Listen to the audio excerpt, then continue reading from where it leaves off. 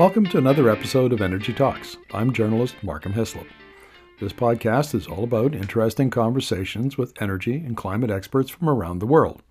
And don't forget to follow us on social media.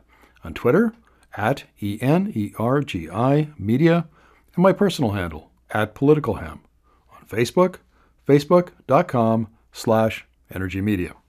Energy.media is our website, where you'll find Markham and Energy columns, news stories and op-eds, and the Energy Student Resources Portal, a wiki-style collection of our work that's free for high school teachers and university professors to use in their classrooms. Now sit back, relax, and enjoy the episode. During the last energy transition 100 years ago, the major driver of industrial change was the internal combustion engine powered by cheap, plentiful petroleum in the form of gasoline and diesel. And the American industry dominated that sector for decades. We think of GM and Ford and Chrysler as being the big three. The equivalent for this energy transition is basically cheap, abundant, clean electricity coupled with batteries. That's kind of the new industrial model that's emerging during the 2020s. Well, the problem is that China is far, far ahead of North America in terms of dominating battery storage. I think they produce something like 50 or 60% of batteries and all through the battery supply chain. So what should North America's strategy be? Catch up to China with existing technologies or leap ahead in terms of innovating new battery storage, whatever that might be. So I'm going to talk to Dr. Bentley Allen. He is research director at the Transition Accelerator and also an associate professor at Johns Hopkins University and the lead author on a roadmap for Canada's battery value chain, building a national strategy for critical minerals and green battery metals. So welcome to the interview, Bentley. Thank you, Markham. It's great to be back on your show. Well, great to have you here because this is exciting stuff, is it not? I mean, here we are on the cusp of one of probably the greatest and next revolution in industrial revolution, as it were. Almost feels like the 18th century in some respects. Batteries are at the core of it, the heart of this energy transition, and we have some very interesting decisions to make, don't we? Absolutely, and it is really exciting. It's so fun to live through a period of time in which not only our energy system is being scrambled, but also geopolitics is up in the air. Stressful, but fun. Yeah, well, stressful indeed. So let's talk about this because I want to read a quote from Tony Van Buren, who is the Deputy Associate Director for Science and Technology at Lawrence Livermore National Laboratory. And this was in an interview that was conducted it was Utility Dive. So here it is. It's pretty clear that from the Department of Energy and private investments, that one of the underpinning principles is to bring the battery manufacturing capability back to the United States. But if you invest in technologies that are already going on, like lithium ion, that's primarily in Asia right now. There's no way to repatriate that. So what is the United States very good at? We're very good at innovation, he says. And there are 3 of these laboratories in the San Francisco Bay Area that have gotten together and they're providing support and working with the private sector to what is the next generation of battery storage, particularly not for electric vehicles, but for stationary storage, for utility scale, for large industrial customers, maybe even for batteries or storage that goes in your garage if you have rooftop solar. What do you think of that whole leaping ahead of where we are and imagining the next generation of battery storage? Yeah, I think that first of all, anytime that you have someone who's the head of a national laboratory and then me in the same conversation, you should always listen to the person who's in charge of a national laboratory, like Lawrence Livermore National Laboratory. They look after the nuclear missiles and the nuclear technologies that defend the United States and Canada. So you should definitely listen to Dr. Van Buren and not to me, but I'll give you my opinion anyway. And I think that my opinion is really colored by a couple things. And one of them is really working very closely with industry on the roadmap that you just mentioned. And when you talk to industry, one of the things that they need is they need long investment certainty. They need to know that the battery technology that they work today, like if the OEMs, if GM develops a new battery today, it wants to be able to use that battery in its cars for 10, 15, 20 years, because it takes a really long time to steer a really large OEM like GM or Ford. So they need that kind of stability in the supply chain and stability in the basic foundational technologies that they're using in order to do what they do well, which is crank on the actual mass production side of things, right?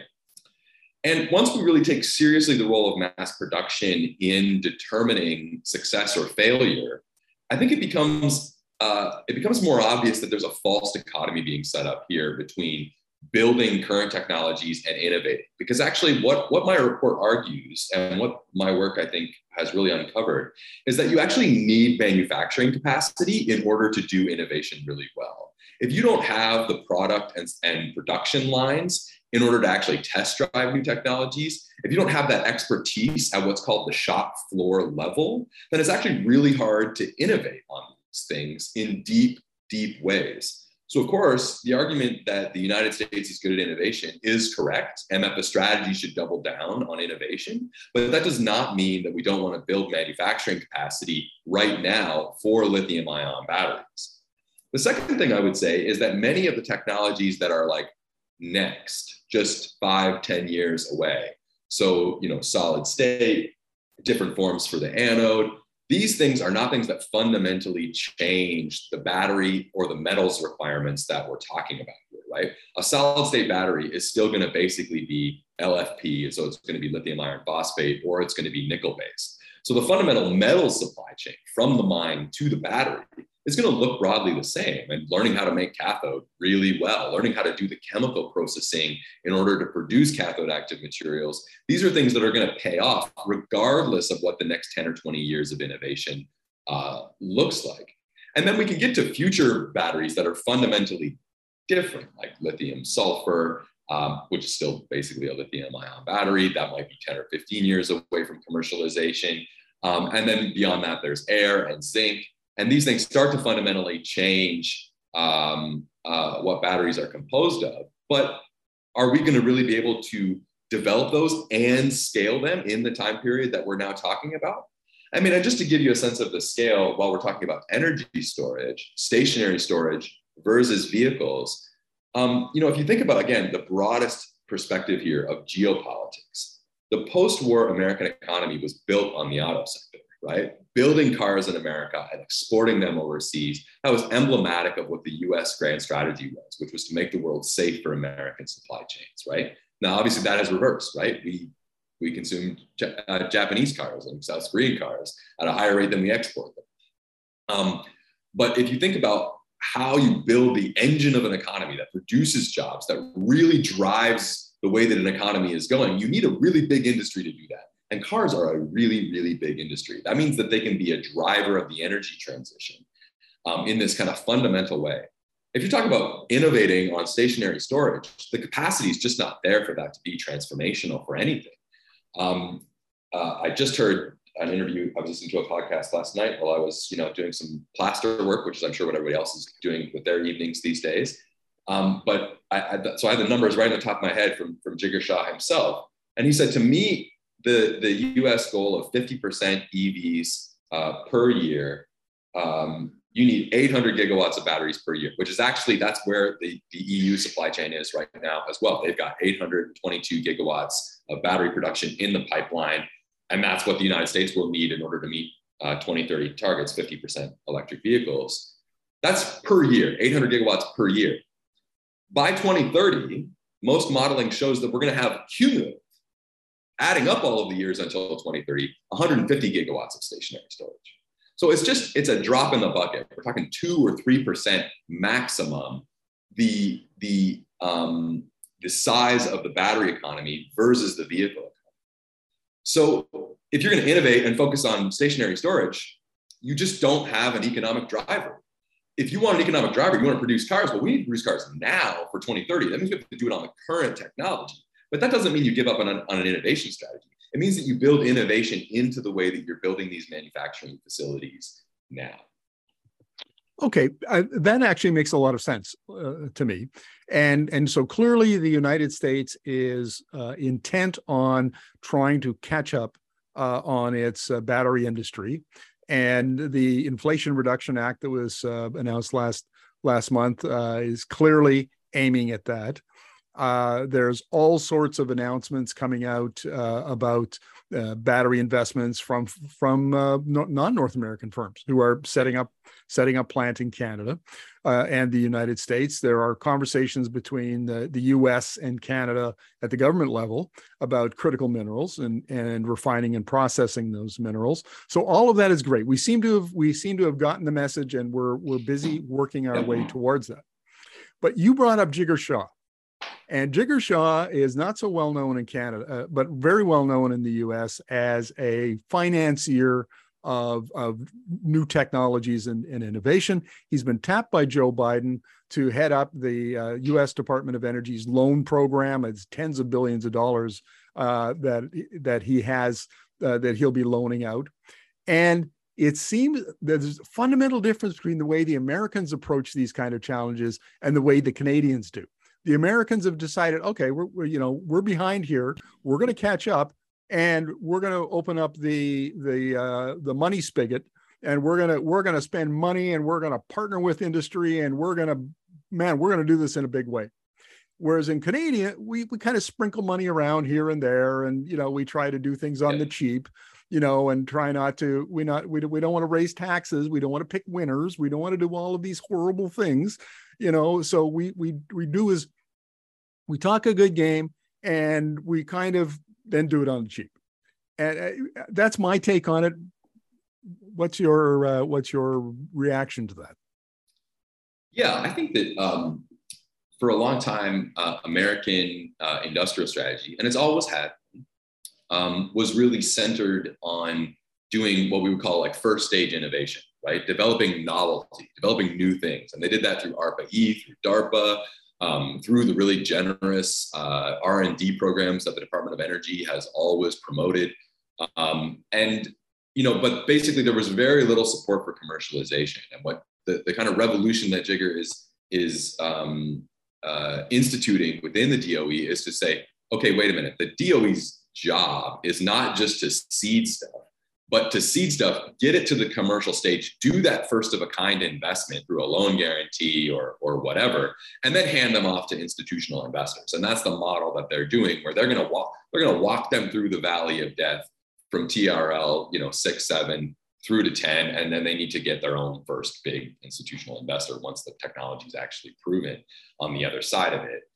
And I think that's a real strategic approach that is new to what they're doing. And they're making sector strategies and roadmaps in every single key area. So on Friday, they released the SAF roadmap. The day before, they released the hydrogen roadmap. And these are really good. The hydrogen roadmap has targets in it. The SAF roadmap has targets in it. This is exactly what we did in the battery metals. And I'm also doing a SAF roadmap with the Canadian Council for Sustainable Aviation Fuel right now. You can have me back on the show in 6 weeks or so, and we can talk about that. But they are really taking a strategic approach, laying down targets, aligning industry and government investment together, and taking an active approach to those supply chains.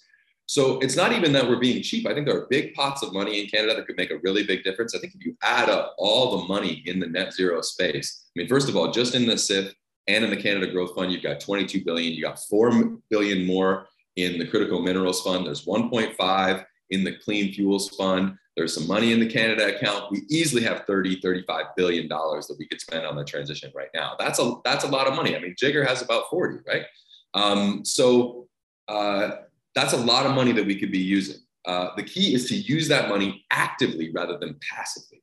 So the Strategic Innovation Fund just receives applications. They don't do a strategic analysis of every supply chain, tell everybody what the goal is, tell everybody what the plan is. And that's what they really need to do. They really need to sit down, take an active approach, do a supply chain strategy, and to draw on expertise when they're doing it. The Department of Energy, these national labs that we're talking about, these national labs are staffed with the best academics and bench scientists in the country.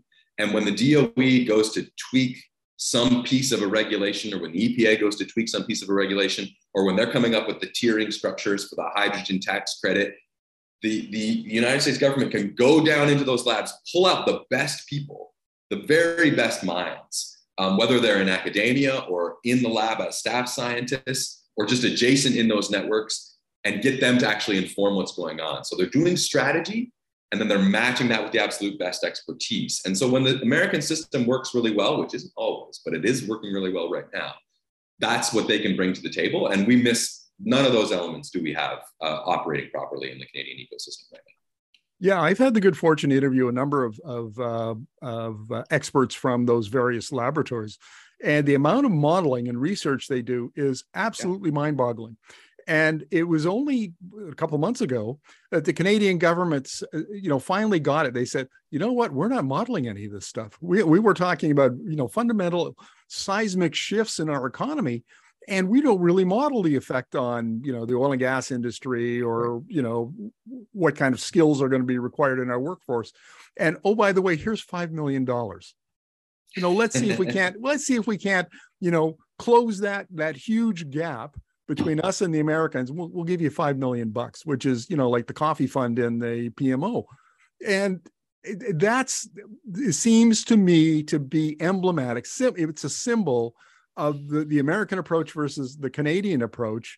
And I know you're plugged into what's going on in Ottawa, and you consult, you're talking to the various bureaucrats in the Department of Natural Resources or climate change and so on. Do they get it? Like, do the politicians get it? I think the expertise and the modeling is there. I think we have the capacity and the expertise. It's just not being activated properly. Because there's no strategic process. Like, if you take the hydrogen strategy, it's being run without a strategic process, right? Like, they have 10 subcommittees, and those subcommittees they're just talking groups. They don't actually have a target, and they don't have a clear sense of where the hydrogen is actually going to get deployed, and a clear sense of what that downstream market is going to be and when it needs to be ready. So there's the lights are on. There's somebody is in the kitchen, but it's just not clear whether all the ingredients are actually coming out on the table and adding up to a meal. And that's where I think we really need to focus, is getting a strategic initiative off the ground that tries to draw these things actually together. And there's a fundamental problem here, Bentley, is, I had the good fortune back in the day to get a degree in Canadian history, and I did a lot of business and economic history. Yeah. And it's no great insight to say that Canada's economy has been, to a large extent, built on being hewers of wood and drawers of water. And it seems to me that the change in this energy transition is energy used to be always a commodity. It didn't matter if it was whale oil or if it was coal or it was oil or it was gas. It was a commodity. You dug it up or you mined it or you got it from someplace. And now energy is a technology.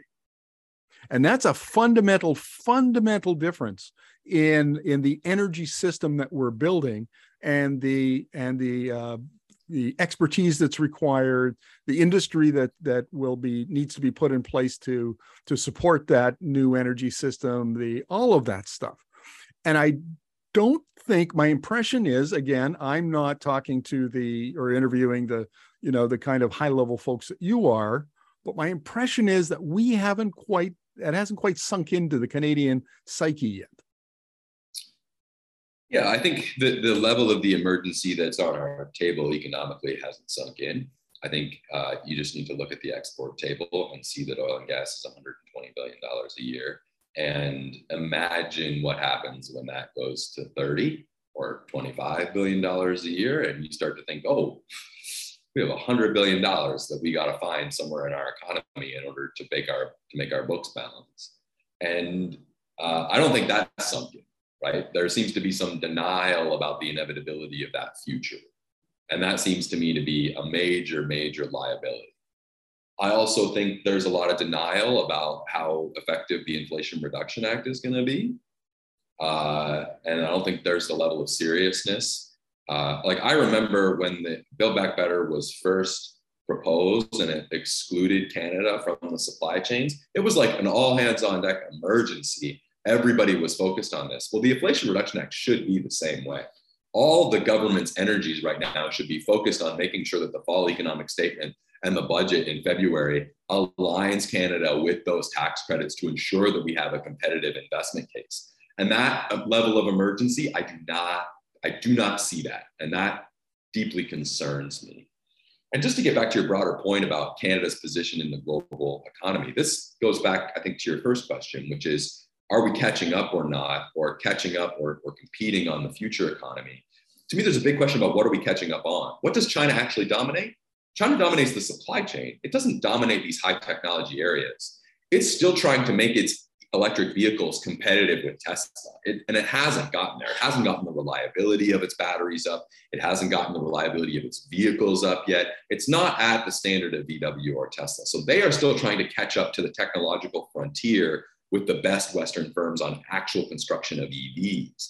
But what they own is making graphite, which is not technologically complex. So we don't need to like innovate to make graphite better. We just need to do it. We just need to actually get it out of the ground and do it. And that requires some policy adjustments. That requires some active investment by the state to take a risk where a firm doesn't want to take a risk, to dig these things up and actually get the case made for an investor and maybe take the first tranche of subordinated debt so that the first loss is on the government's balance sheet and not on the institutional investor's balance sheet. There's lots of things that could be done to get that investment happening upstream in the EV industry.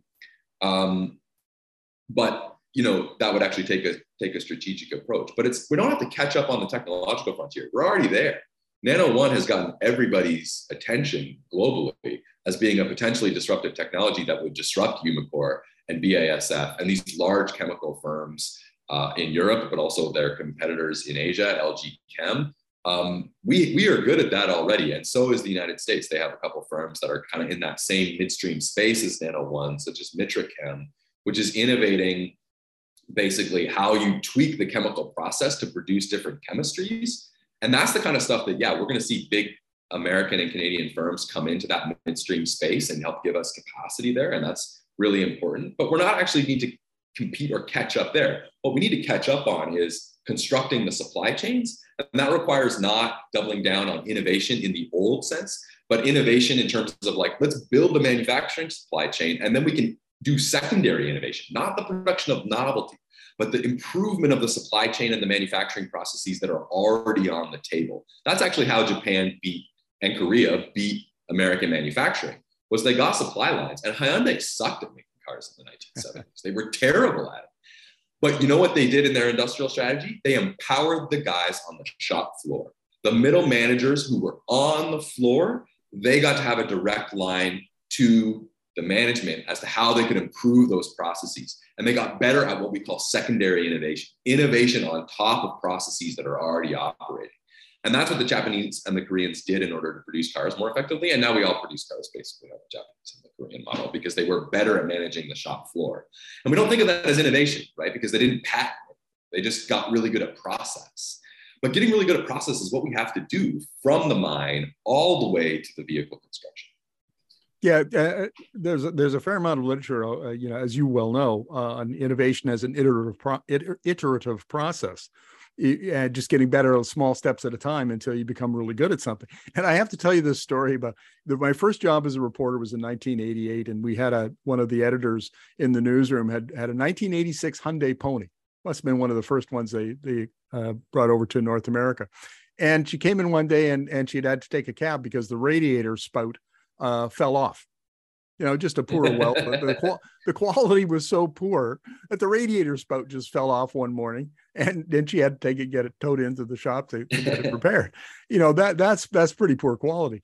And so, okay, we've talked about a lot of different approaches here, and I want to zero in on one that you brought up because you talked about Canadian governments taking a different approach to investment, the state stepping up and providing capital to bridge the valley of death in the investment cycle, that sort of thing. And it seems to me I'm hearing now or reading in a way that I didn't. Well, let me back up. I'll provide some more context. I'm a child of the 60s and 70s, graduated high school in 77. So my childhood was dominated by the welfare state and the growing role of government in the Canadian economy. But in the 70s, we started to hear about Milton Friedman, and when we saw Margaret Thatcher elected in Britain in 1979, and Ronald Reagan in the U.S. in 1980, and you had this reaction against that. It was all about the private sector and all about markets. 40 years later, what are we hearing now? We're getting back to the active state, what Mariana Mazzucato calls the entrepreneurial state. Right. And that hasn't sunk in yet. I see it happening in the U.S., and especially with the Inflation Reduction Act and Jigar Shah's office, and I don't see that happening in Canada as well. We're still at that sort of hands off. We're going to let the private sector do it, and we'll just try to facilitate that with tax credits and subsidies and so on. And what's your take on is the entrepreneurial state emerging at either the federal level in Canada or at the various, the provincial level?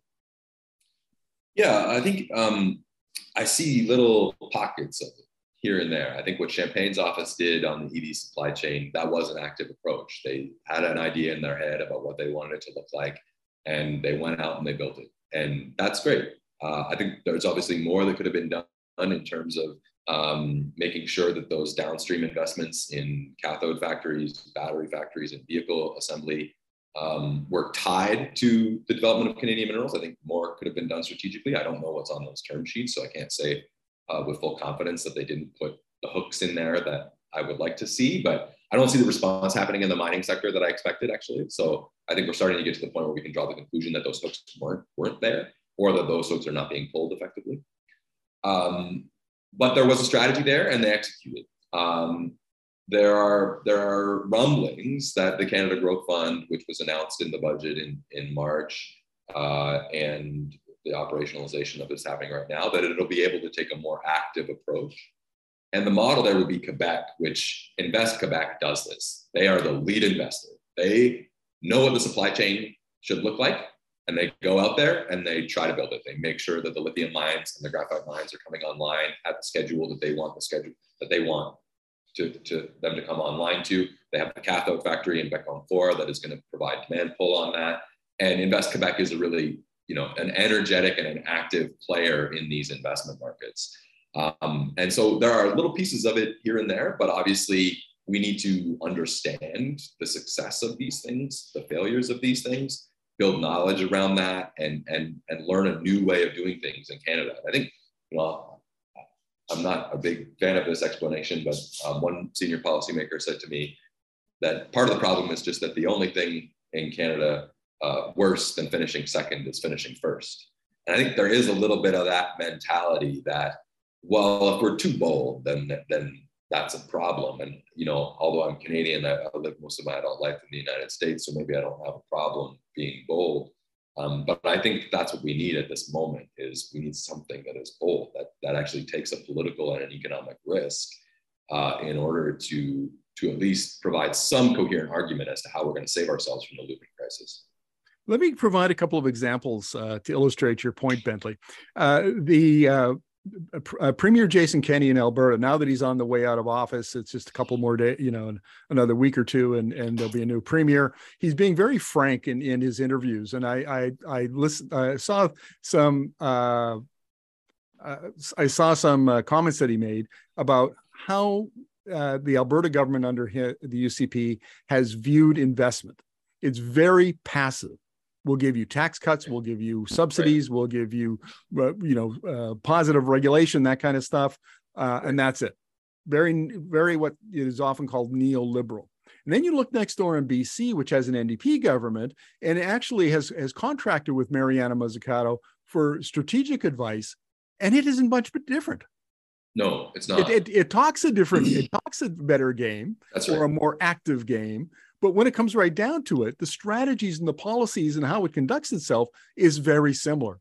And and that to me is quite striking. Yeah, I agree. And I think that to me, the interesting thing there is that actually Alberta's probably has more strategic capacity in the government than other governments do, because they deployed that strategic capacity for decades to build the oil and gas industry. And so actually the tools are there.